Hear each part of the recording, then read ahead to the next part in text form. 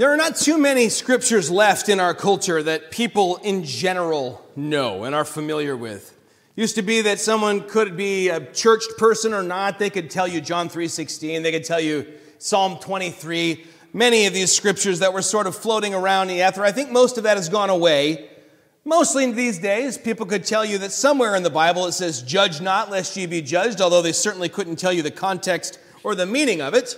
And I think most people could give you a basic flyover of 1 Corinthians 13. Because even people who don't go to church for church occasionally go to church for weddings.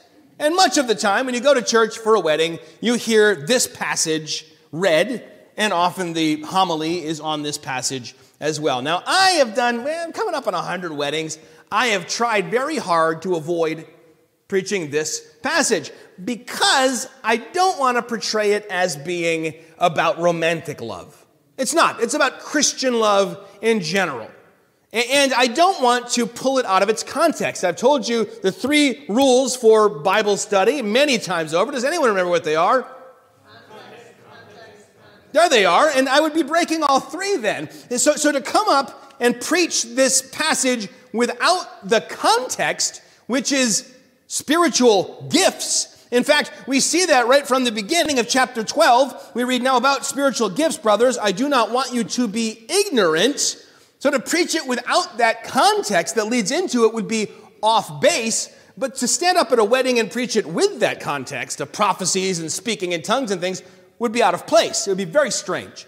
Not only because it wouldn't have much to do with the occasion that gathered us all together, but because in addition to the sort of sacred, solemn covenant aspect of a wedding, it is also a legal contract, and that is the last time you want anyone speaking in tongues when they're saying, "I do," or repeating their vows, and no one knows what the world they're trying to say. And so, I mean, if indeed you had this read or preached at your wedding, it's not a bad text for it, because it's about Christian love, and there is nowhere that Christian love should be more exemplified than in a Christian marriage. And I think that if we remember that, you could preach this anywhere. In fact, this was read at Princess Diana's funeral, I remember, and I thought, wow, that's fitting and an interesting twist on the usual practice. But I think what it answers is not what is marriage supposed to look like, but a broader question. Indeed, that is, what is love? And there is a beautiful song that addresses this very question. And I know that the other week I played for you that horrible early 90s pop song, and it got in everybody's head, and everybody was a little annoyed with me. So to make up for it, I would like you to listen to this song about what is love. What is love? Baby, don't hurt me. Don't hurt me no more. Go ahead. Do it. You know you want to. Come on, give us a little more. All right. Nobody. All right, there you go.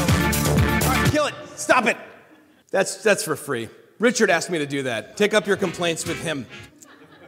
That question is the question here. What is love? The world's obviously asking it. There are many songs, there are many novels, there are many poems, there are many films and television shows addressing this question, trying to answer this question. The world's very into it, but the answers the world gives are never the answer that the scriptures give about the question, what exactly is love? The answer is usually something emotional. It's something we feel. I feel butterflies in my belly, or something percolating deep in the cockles of my heart, or deeper yet in the subcockle area.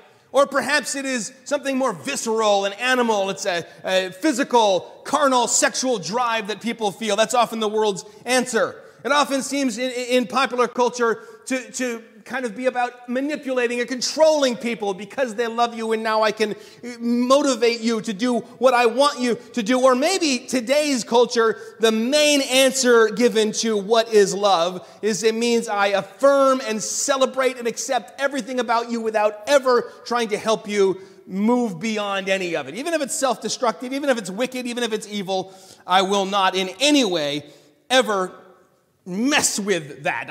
It's sacrosanct. That's love. A very laissez-faire, hands-off, kind of from afar, just gazing upon you and appreciating all that you are. The scriptures are going to give us a very different idea here. Now, before we answer the question, what is love, we have to answer a couple of other questions, and we're going to answer them very quickly.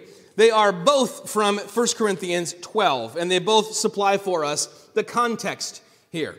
Those are, what is prophecy, and what is the gift of tongues? These are things that could take months of sermon series or study or reading many, many books. Much ink has been spilled on this. And honestly, probably a little bit of blood has been spilled on this. People get so up in arms about topics like this. They're both controversial questions. I'm just going to give you the real quick Wiki Cliffs Notes overview here. We're going to talk a little bit in this passage about prophecy. When I hear prophecy, my first thought, like most people's first thought, is kind of the foretelling, telling the future, Nostradamus, in accordance with the ancient prophecies, blah, blah, blah. This is going to happen. And there's some of that in the Bible. Prediction of what will happen, or more like God telling people what he intends to do in the future, foretelling. But even in the Old Testament, that's not the majority.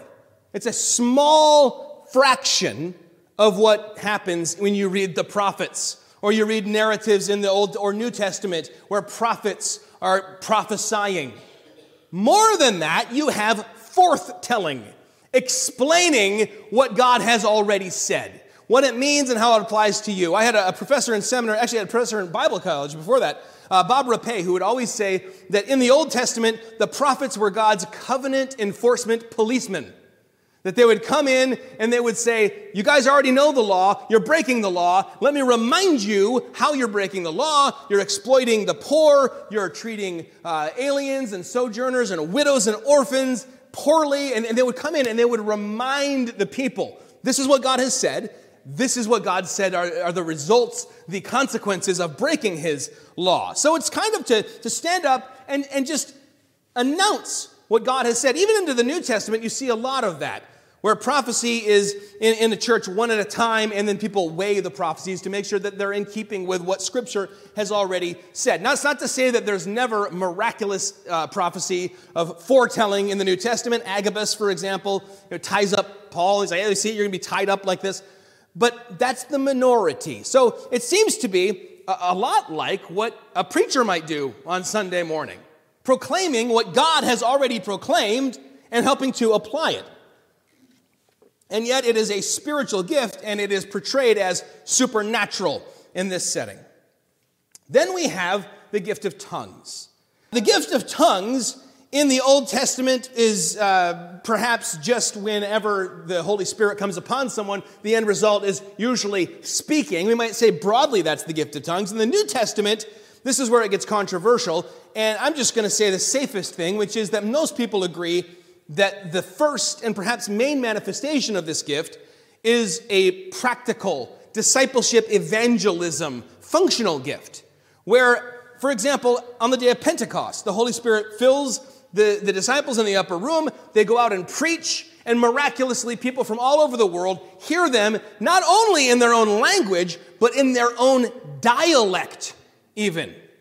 So the Holy Spirit is at work bridging this gap, kind of undoing the result of Babel. When the language was confused, it's now kind of unconfused. Now, there, of course, are other manifestations of this that there seem to be referenced in the Scriptures. Worship in tongues. I often would think of a lot of people gathered together in certain church traditions, all kind of shouting in tongues at the same time. That's actually condemned by Scripture. That's chaos, and God is a God of order, not chaos. But there are churches in which this stuff is carried out in an orderly way. We don't have time to delve into all of that. So there's a kind of core of miraculous gifts that Paul has already been discussing. Then he says, let me show you the most excellent way. And he starts talking about love. And that might seem a little random. But I think the key to understanding where Paul's thinking is to remember that spiritual gifts, all spiritual gifts, whether miraculous or so-called mundane gifts, are for one purpose. Not building up myself, but building up the church. Building up other believers. Building up the body of Christ. You are given your gifts to build up others. It's for the church. So, for example, if you think perhaps that you have the gift of hospitality, which is bringing people into your home and caring for them and helping them, Or the gift of encouraging or comforting, which might overlap with that. Calling someone when they are down, or making some cookie. Usually for Baptists, this would involve Tupperware of some kind. You're going to bring them a casserole. You're going to bring them some brownies or something. And you think you have these gifts, but if all you do is sit at home and let yourself sleep on your own couch and make cookies and brownies and then eat them yourself, you haven't got the gift. These gifts are ways for us to love one another and therefore build one another up. And so, it isn't surprising when you recognize the truth at some point that age is no guarantee of maturity. We all know people whose very lives kind of broadcast that truth, but I think it is a little more surprising when we read something like this and recognize that giftedness, even for a Christian, even impressive giftedness, even miraculous giftedness, is also not a guarantor of maturity. That the evidence of maturity in a Christian is more and more Christ-like love, and the carrying out of gifts motivated by love. That's how, according to Jesus, in the text that we just heard, the world will know that we are his followers. The world will know that we belong to him. Not that they'll look at how we love them and say, oh yeah, okay, no. They'll first see how we love one another. That's scary, isn't it? Have you heard of Twitter? Christian Twitter is not a notoriously peaceful place where people build one another up. This is scary stuff to me. The world will look and see us fighting and angry and vitriol over the smallest doctrinal things or cultural differences or political differences, condemning one another. Now, the world is supposed to see the church loving one another. And then what happens is out of that love for one another, our love for God, our love spills out then to those who are outside of Christ. And like Christ, we look on them with the hearts of compassion and love, and we value them as those made in God's image and people whom Jesus loves and came to redeem. And so the contrast here with love and spiritual gifts is that where there are gifts like tongues or prophecy or teaching or even encouragement, these things are going to cease. They're going to come to an end. Their usefulness will come to an end when this age comes to an end. But love is different. It's eternal. That's how the greatest of these is love. It's the one that will outlast everything. Calvin said that love is the regulating principle of all our actions. Indeed, it is the most excellent way. Let's look then at this passage. I'm going to do a real quick. We did a microscope look at this when I preached through 1 Corinthians years ago. That's still on the website if you want to have a look at it. But we're going to do the quick flyover today. It starts with these words. If I speak in the tongues of men and of angels but have not love, I'm a noisy gong or a clanging cymbal. What is he going to do? Obviously, I'm going to make a bunch of noise with that cymbal. That's coming. Brace yourself. Or maybe I'm not. Maybe it's just to mess with you. I don't know, but he goes right to this idea of speaking in the tongues of angels. There's all sorts of ink spilled on this as well, a lot of debate. What does he mean? Some people think that he's talking about a certain kind of heavenese, a kind of spiritual language that is only spoken between God and the angels in heaven or something, and that it's possible in the Spirit with the gift of tongues to speak that language or to praise God in that language. Possibly. I think it's more likely, given the context, writing to the church in Corinth, that he's just talking about incredibly eloquent speech. That's what was valued most in Corinth. In fact, that's why Paul had kind of a bad rap amongst them, because he wasn't overly eloquent in person when he spoke as an orator. He's saying, you people in Corinth, lift up eloquence, being able to speak wonderfully golden-tongued, and yet even if you can do it better than anyone, even if you could go to heaven itself and still your audience would hang on your every word and be enraptured by you, your voice, your words, your speaking is like a noisy gong or a clanging cymbal.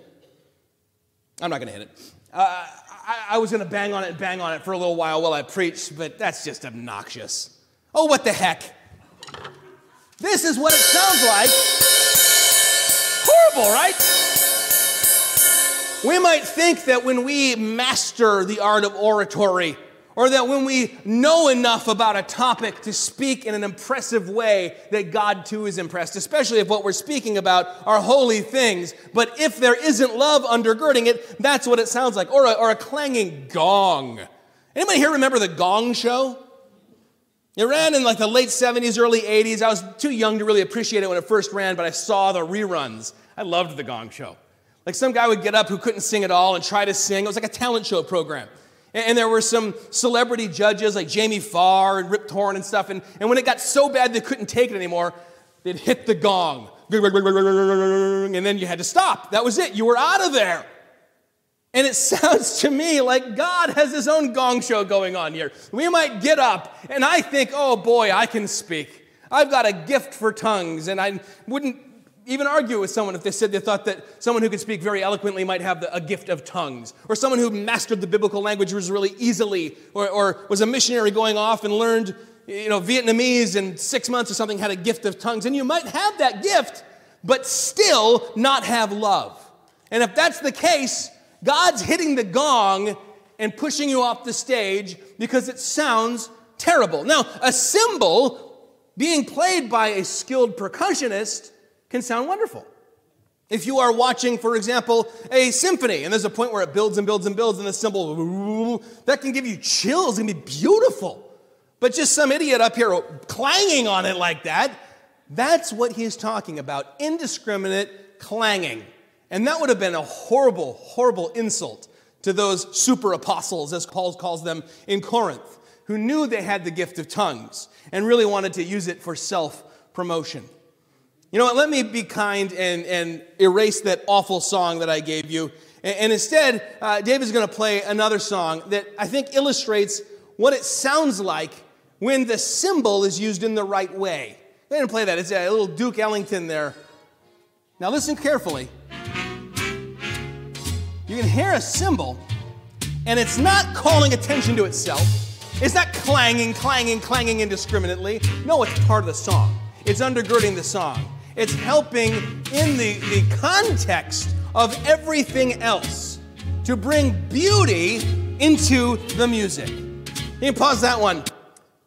By contrast, this is what it sounds like when we just clang, clang, clang, me, focus on self with our spiritual gifts. What is love? It's just noise. It's just noise. Okay, turn it off. Take it out, break it in half, burn it. We're done with it. Okay, verse 2. And if I have prophetic powers and understand all mysteries and all knowledge, and I have all faith, so as to remove mountains, but have not love, I am nothing. I can understand all doctrine and theology and all scripture from creation to the end times and everything in between. I can be the most skilled, learned genius of the holy things of God. But if I have not love, not I have nothing, I am nothing. That is strong language. Verse 3, if I give away all I have, and if I deliver up my body to be burned, but have not love, I gain nothing. If I'm one of these guys with like the giant checks, and they've got huge numbers on them, both in size and in amount, and I'm just chucking them to everybody. Here, you get one, you get every worthy cause. Look at all that I'm doing, all my largesse. But it's not motivated by love. And I think often it's not, or the checks would probably be smaller. Then I gain nothing, or even if I deliver myself to the flames as a martyr, which in the early church was the ultimate way to show that you were indeed a true Christian. That even when put to the ultimate test, you would say, no, I will not deny Jesus Christ, even if I have to go and be eaten by lions or burned in the fire. It's possible that someone would do that and still not have love and gain nothing from it. A clanging cymbal, a gong, a horrible techno song from the 90s. Then in verse 4, it begins with the part we usually read at the weddings. Love is patient, love is kind, etc., etc. It's not a definition of love. it's more of a composite sketch. Like when someone robs a bank and everyone who saw them will give a description, and a police artist will kind of put all that together and come up with the best possible rendering and say, this is the guy. Have you seen this guy? He robbed the bank. This is saying, this is love. Have you seen this? This is what it looks like. You'll hear all sorts of other people describing all sorts of other pictures, but the Bible says, if you want to know what love really looks like, here it is. Speaking of music I don't like, John Lennon had a song, all I need, all you need, all you need, all we all need, all you need is love, right? Sean, are you upset with me now? Okay, good. It's not a bad song. It's kind of one of his better songs. But all you need is love is the idea there, and I got to agree with him that it's true, because love, according to Jesus, is the law, right? When somebody comes to him, how do I have eternal life? He says, well, keep the law. Well, how do you keep the law? He boils it down to what? Love God, love your neighbor. Love God with all your heart, soul, mind, strength. Love your neighbor as yourself. All the law and the prophets, they're contained within that, within love. We could boil it down to that one word. So yes, if you can perfectly love, that means you have perfectly kept the entire law. And if you could perfectly keep the entire law and somehow sidestep original sin, I guess, then yeah, all you need is love. But since none of us can, love's not going to save us. You need something else. You need something more. You need something outside of yourself. You need the gospel. At the cross, Jesus provides for us, out of his love, the righteousness that we need. He kept the law for us. He never failed to love in the most biblical and perfect way. He's the model for us of how to love everyone, from his enemies to his family to his followers to people who were just annoying and gathering around him for free food. He showed us how to love, and then he died for us on a cross to take our sins upon his shoulders. So if the love is the law and the law can't save us, why is it so central to Jesus' teaching and his ministry? I think the answer we find in John 13:34. A new command I give to you, love one another. As I have loved you, so you must love one another. And of course, he tells them, by this, all men will know that I am your disciples. That's one function of the love, but love being the law, we see the law functioning different ways for sinners and for saints, for believers and for unbelievers. We understand that the primary purpose of the law is actually to show people that they've broken it and their need for a Savior. To kind of give them the uppercut and a shove to the foot of the cross where they can truly receive salvation, because love won't save you. I've sat at the deathbeds of Christians, church members, who've been Christians for decades, and asked them the question I ask everybody, why will God let you into heaven? I've learned I've got to ask this. I don't care if I offend you. You know what? If you're going to be dead soon anyway, I'm not taking any chances. I'm not going to risk the regret of not asking, because I've had so many people tell me things like, because I lived a loving life, because I showed a lot of love to my family, because I was forgiving, and they start going through the law.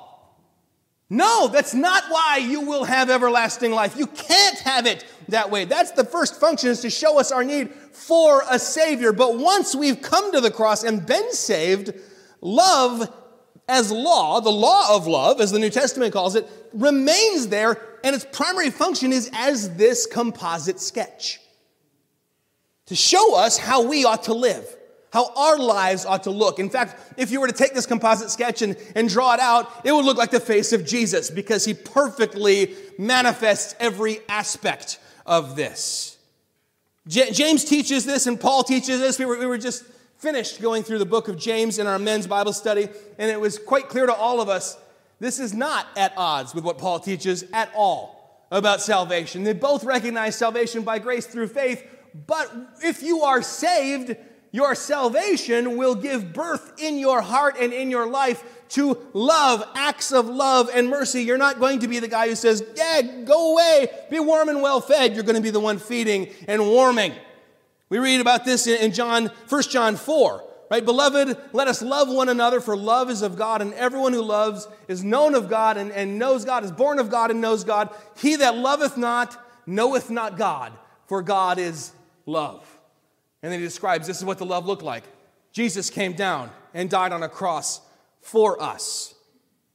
It's no surprise to us, then, that as he describes love in this composite picture, he doesn't describe what love feels like, as if it were an emotion. Rather, he starts listing out things that love does and does not do. He's describing love as motion more than emotion. He's not as concerned with whether you have that feeling fizzing in your heart or butterflies in your stomach, but rather that you live as one who has been bought with a price, who's been forgiven much and therefore loves much. And when Jesus said that, he was describing the action that the woman was taking. And yes, it involved tears, so it did involve emotion, but the action itself was the love. In Mere Christianity, C.S. Lewis writes this: "Do not waste your time bothering whether you love your neighbor. Act as if you did. As soon as we do this, we find one of the great secrets. When you are behaving as if you loved someone, you will presently come to love him. If you injure someone you dislike, you will find yourself disliking him more. If you do him a good turn, you will find yourself disliking him less." Or as the great DC Talk put it, love is a verb. Verse 4, love is patient, love is kind, love does not envy or boast, it is not arrogant or rude, it does not insist on its own way, it is not irritable or resentful. Love is patient, love is kind. That, to me, that is the kind of Bible language. It's the same in almost every translation, including the King James of my youth, and I hear that and it just comforts me. There's something beautiful about it. Love is patient, love is kind. This is the kind of thing that people cross-stitch and then hang up on the wall. And yet, think about what it's saying. In the King James, in some other old translations, you read about love being long-suffering. And that's a very faithful translation. That also sounds kind of old-timey and nice, long-suffering, until you think about the origin of that word. Suffering long. Lots of suffering. You ever been in love? You know that that's what it's all about, right? Lots of suffering.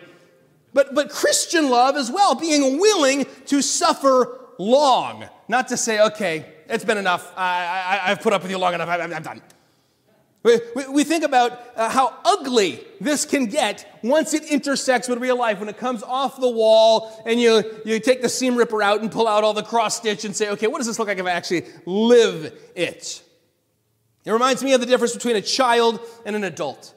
For a child, there is no delayed gratification. Everything must be right now, right now, right now, right now. I demand everything right now. As you grow older, our son is soon to be 14. I've noticed he's become far more patient than me, recognizing that everything can't be right now because he's not the center of the universe. For a little child, the center of the universe is me. It's me. That's why I demand everything now. And yet, the world's version of love often demands everything now, does it not? Also, children are very much self-seeking. That's normal. They're not developed yet in their sense of empathy and other people and society. I mean, it would be weird if they were. And that's, I think, why it comes here into it does not envy, it does not boast. The internal and external manifestations of self-seeking. Inward is envy. I want. Outward is boasting. I have. Those are not love either. It is not rude. It does not insist on its own way. It is not irritable or resentful. Love keeps no record of wrongs. Ooh, that's a tough one. No record of wrongs. You don't have to decide to keep a record of wrongs. You have to decide not to. It's the default to just keep a log. I never actually balance my checkbook, but I know who did what to me, exactly when, and exactly how bad. Often people will have these lists, just logs going, making a list, checking it twice, remembering all the times that you were bad to me, what you did, but I'm not letting you in on it until I need it for leverage. You ever had that happen? Somebody pulls out the list you didn't know existed. It's not usually physical, but they start going through all the stuff you've done. I've had that done to me, and I've done it. And I bet if you're honest, you have had both done as well. In fact, I have even kept the record of wrongs that contains someone else having kept a record of wrongs. Remember that time you kept a record of wrongs? I do. That's ironic. This is often how marriages fall apart. Husband and wife both kind of keeping these records of wrongs, waiting for the moment in the fight when they can pull it out. Oh yeah, but what about the time that you blah, blah, blah. I keep it secret. I'm not going to do anything with it. I'm going to be loving until I need to pull it out and thwack you with it. Tell me this. Do you have a record of wrongs going? It's time to expunge it. Burn it. Get rid of it. And you say, hold on, that's wishful thinking. How do you do that? Well, you give it to God. And then, well, I tried that. I still remember. I can't forget. Okay, then you give it to God. Yeah, but then I get angry again about it, and I'm tempted to start writing a new record. Okay, great. Then you give it to God. I've experienced this myself and heard many, many other testimonies from believers who have endured far worse than I ever have, that this is how you expunge the record of wrongs. You remind yourself that Scripture says, I sinned against the God of the universe who created everything, gave me life. Then, after I strayed, he came back, died for me so that I could have life once again. Still I sin against him, and still he forgives me. He nailed the list, my record of wrongs, to the cross. If he can do that, he can give me the strength to expunge the record of wrongs that I am keeping. It is wishful thinking, sure. We have reason for this kind of thinking. Ooh, great segue. Frederick Buechner, the great theologian, in his book, Wishful Thinking, wrote this: of the 7 deadly sins, anger is possibly the most fun. To lick your wounds, to smack your lips over grievances long past, to roll over your tongue the prospect of bitter confrontations still to come, to savor to the last toothsome morsel both the pain you are given and the pain you are giving back. In many ways, it is a feast fit for a king. The chief drawback is that what you are wolfing down is yourself. The skeleton at the feast is you. It's a pretty macabre picture, but very fitting and very accurate, and I'm sure all of us have recognized it was happening in our own lives. Love does not rejoice with evil, but rejoices in the truth. This is a great chasm between the world's definition of love, which says, forget about truth. Everyone's got their own truth, and to love someone means you affirm their truth and celebrate it. We can rejoice in evil together as long as we're rejoicing with each other. There's been a number of times when I have counseled young ladies who had boyfriends who say, hey, I love you. That's why you should do this for me. Out of the bounds of marriage and God's law. But I love you. Don't you know I love you? And I always say he doesn't love you, not with biblical love, or he wouldn't be asking you to rejoice in evil. It's about 180 pounds, a dead weight you should probably lose. Does not rejoice in evil, but in the truth. Love bears all things, believes all things, hopes all things, endures all things. Love never ends. Wow. That list, again, it fills us with warm fuzzies. Love bears all things. Love beareth, even better. Beareth all things. Again, think about what it's saying and what it means. Love bears with all things. Love puts up with a lot of junk, might be the modern paraphrase. In fact, the Greek word here literally, woodenly means love puts a roof on all things.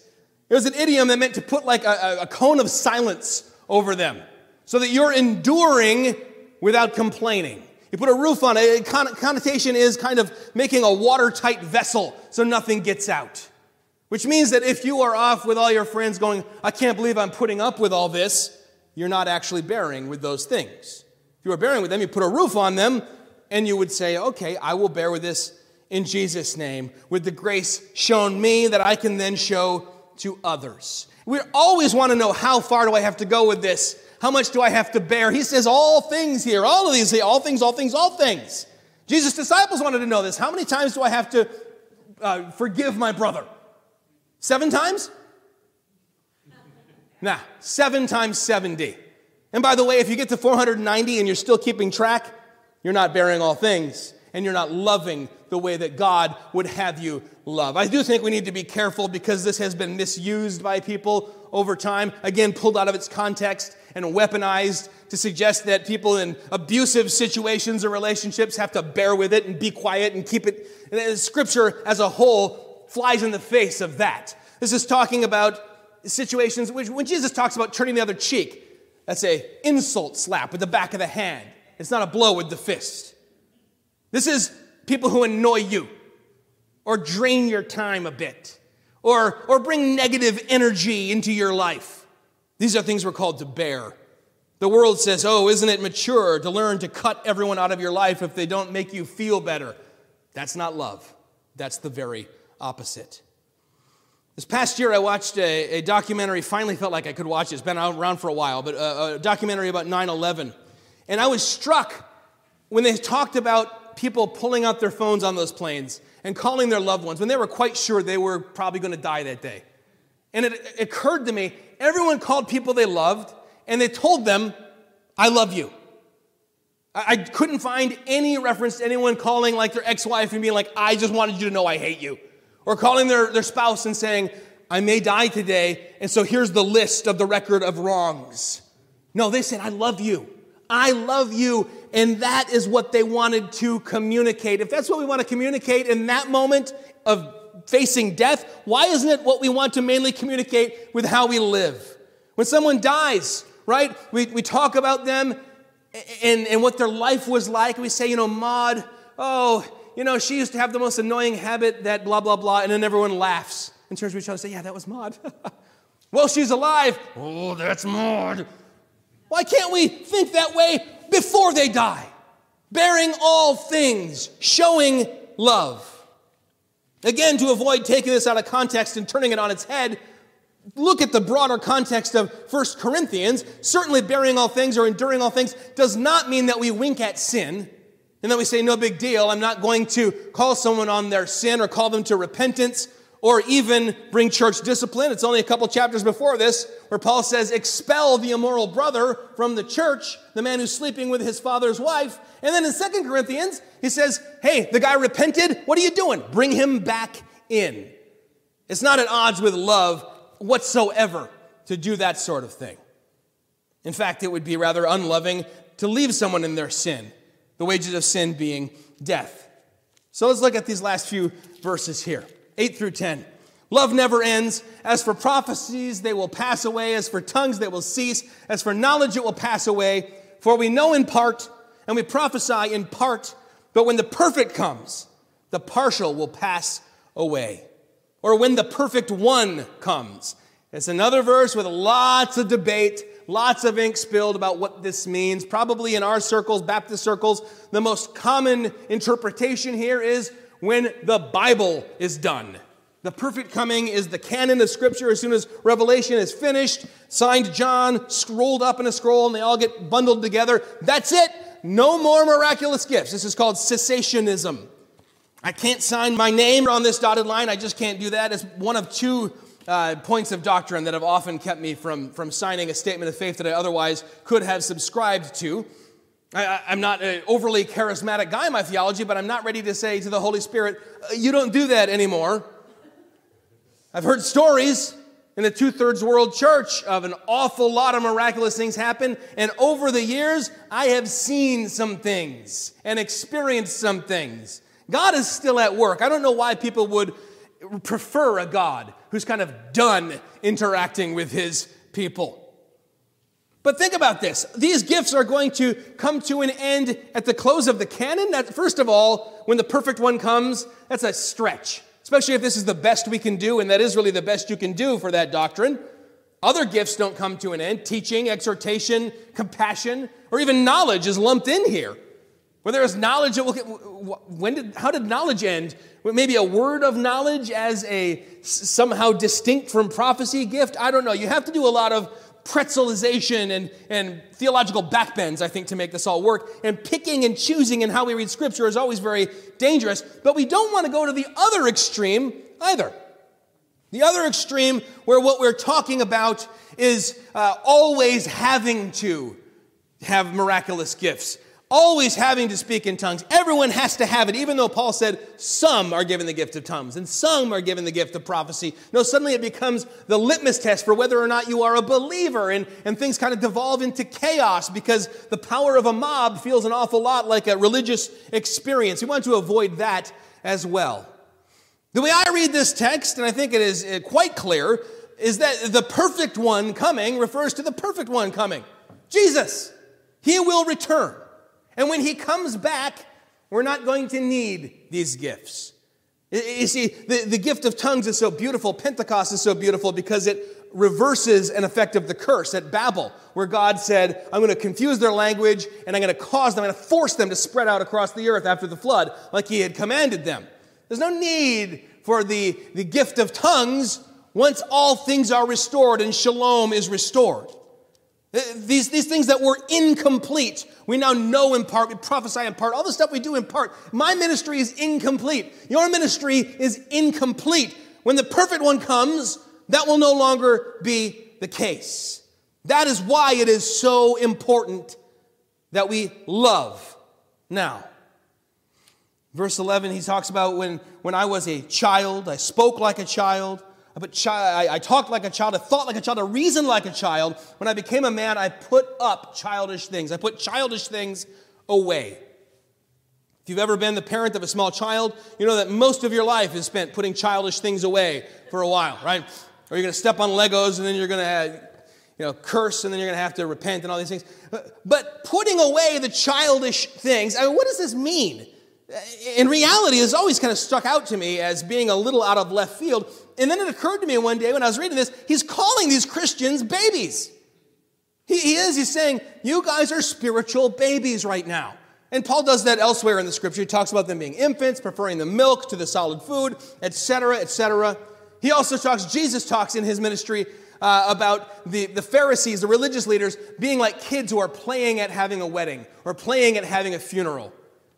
You want me to play the tune and you want me to dance like this is some game or something. You ever seen children play at having a wedding? If you see them play at having a funeral, call a counselor right away. But it's cute when they play at having a wedding, right? It could look actually kind of real. You got them all in formation. They've seen weddings. The only dead giveaway is that the minister's like 4 years old and he's joining the bride and groom together in holy mattress money or something. But when we look closer, we see that this is just, to these Christians, love is not at the core, self is, which means they are acting very much like toddlers. And he has unrolled for them already this list of all these sins that they have been living in, which should be in their past, but remain in their present. By doing this, he's not being unloving. Again, to not do it, to leave them in their sin, would be the hateful thing. This is another huge gap between our definition of love from the scriptures and the world's definition of love.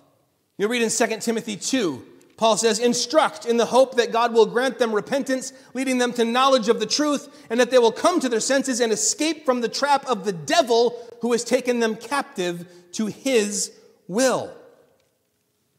Verse 12, for now we see in a mirror dimly, but then we will see face to face. Now I know in part, then I shall know fully, even as I have been fully known. Again, because I've heard it so many times from so early an age, I think of the King James translation. Now we see as through a glass darkly. Such gorgeous language, and yet a little misleading.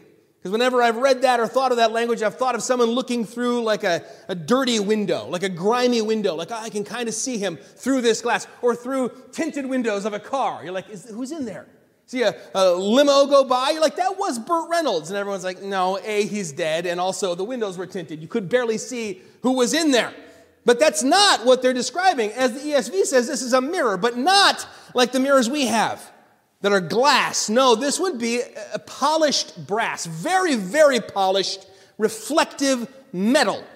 It would be wonderful. It would be the opposite of those crazy magnifying super bright mirrors they have in hotels where I'm like, those are my pores on my nose? Are you kidding me? No, it would kind of smooth everything over. You're like, wow, I'm still good looking. But the picture here, and I think it's so important to just picture it, you're looking into the glass, the mirror, darkly, dimly. It's a dim reflection. And you see God, which means it seems like you're looking directly at him, but he's actually behind you. And then you're going to be able to turn around and look at him face to face. When the perfect one comes, you'll see, who are we going to see face to face? The Bible? No, Jesus himself. which means that we see him dimly through a glass now in the Word. We see him dimly through a glass in the bread and in the cup, in the waters of baptism, in spiritual gifts being exercised, in Christians loving one another, but then we will see him face to face. This reminds me of how Moses said, God, I want to see you, I want to see you. God said, I'll let you see my back.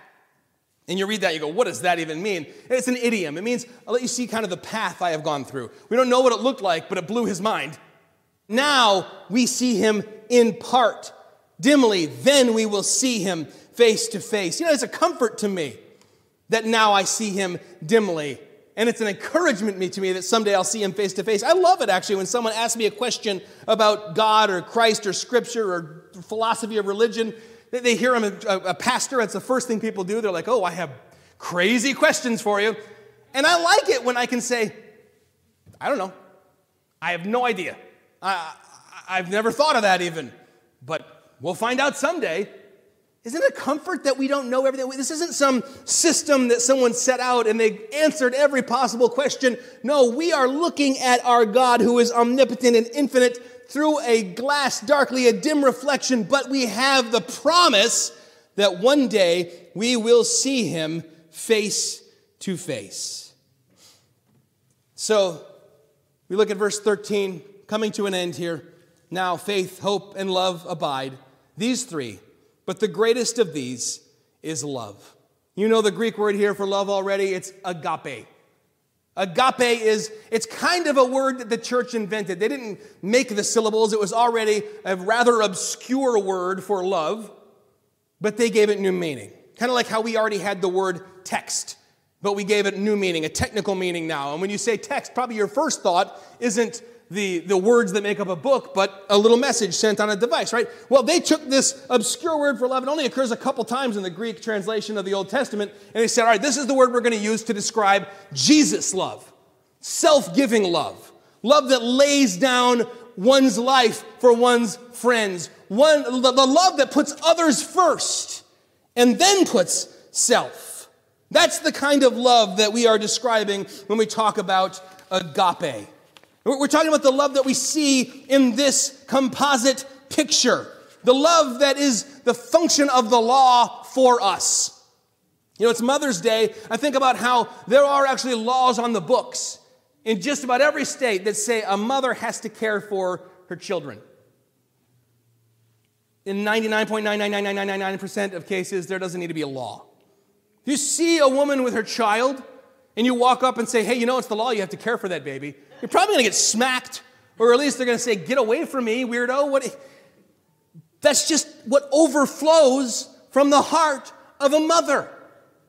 And yet here we see that the law of love, which should overflow from us, always is not the case. Sometimes we are content with the world's definition of love rather than agape love. Sometimes we are willing to say, you know what, I got to put me first. I got to learn to love myself before I can love others. That's not in the scripture, although you would think it was, because you sometimes hear it even from believers. Agape love is not a difference in quantity, more human love. It's a difference in quality, a different kind of love altogether. Sometimes when I'm doing premarital counseling, I like to, just for fun, suggest that the text at a wedding be not 1 Corinthians 13, but Ephesians chapter 5, where it says, wives, submit to your husbands as unto Christ. The front of my desk is solid, so the woman can't kick me. So, she 9 times out of 10, she punches her fiance. It's hilarious. But if you keep reading that text, it says, husbands, love your wives as Christ loved the church and gave himself up for her. It's describing agape love that lays down one's life. The picture of marital love and indeed Christian love in the scriptures is not, I lord it over you and you submit. It's submitting to one another. It's, I love you and lay down my life for you. You love me and lay down your life for me. We both put the other first, or as Paul puts it, we outdo one another in showing honor. That is biblical love. And so I'll tell you what, I am a Baptist through and through. I'm more Baptist every year, I feel.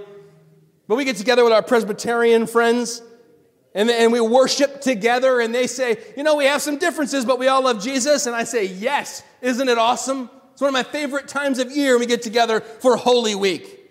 I am not really hardcore on the spiritual gifts. We don't really speak in tongues. We don't set aside time for things like that. We got a church meeting in the chapel that does, or actually they meet in here at 5 p.m. Great, awesome. God be praised that you are seeing the gifts manifest in your presence. Maybe you can take us aside and teach us a little bit about it sometime. I'm a Calvinist, which means I believe in God's sovereignty at the core of all things, that God has predestined those unto life. But you know what? If someone comes up and says, I'm the opposite, I'm an Arminian. You named your son Calvin, I named my son Willie. That'll sink in later. Free will. I don't care. Fine. Let's preach the gospel together. We all know that Jesus loves us, and the only way we have salvation is in his name. I don't believe in a pre-tribulation secret rapture or this kind of thing. I don't see it anywhere in Scripture. But someone comes up and says, yeah, I believe that beginning to end, that is absolutely true. You know what? Great. If I get raptured and we get raptured on the way up, I'm just going to go, woohoo, and high-five you. We can love Jesus together. But if someone says, I'm a Christian, but I don't really like people. I'm a Christian, but all the people at my church are jerks. The elders are a bunch of boneheads. The pastor, I can't stand him. Even to hear him breathe just upsets me. I can't love people. My friend, if that is the case, I am concerned for your soul. Because more and more, that kind of love, loving others, enduring all things, bearing all things, being patient and kind, not envying and boasting, keeping no record of wrongs, all of this should more and more define who we are. Let me ask you this question by way of closing. If you were to take this text and you were to take the word love and replace it with your first name and read through it, where would you stop? And either laugh out loud or cringe really hard. If you were to go through, Zach is patient, Zach is kind, Zach does not envy, Zach keeps no record of wrong, Zach bears, where would you go? We all have those places. This is the composite picture. This is useful to us like an MRI is useful to show you where you need to go inside of yourself and address something. This is the kind of passage that doesn't say, here's the law you have to keep in order to be saved. This is the kind of passage that says, because you've been saved, here is the law of love that you will want more and more to keep. Here is the composite picture of Jesus that will more and more be a composite picture of Zach, of Dean, of Jen, of each of us as we are being sanctified. As we look to the cross more and more, not for large amounts of worldly love, but for that one love, the agape love, the love that saved us, the love that is changing us, remaking us into a new creation. Let's go to the Lord now in prayer. Heavenly Father, we thank you for a passage that gives us a picture of love that is so different from what the world presents. Lord, we pray that we would go through this passage and look at each statement about love, and where it does not describe us, Lord, we would turn to you in repentance. We would look to you to change our hearts and give us this love. It is not native to us. We don't find it inside of our hearts. We find it at the cross. And then we find it as you make us more and more into your image. We find that we live more and more in light of this agape love. Lord, we pray that we would not be content to only check a few of these boxes and say, there, I'm making some progress, I'm doing okay. Lord, may we want to give our whole hearts to you and see all aspects of your love lived out in our lives. We pray this in Jesus' name. Amen.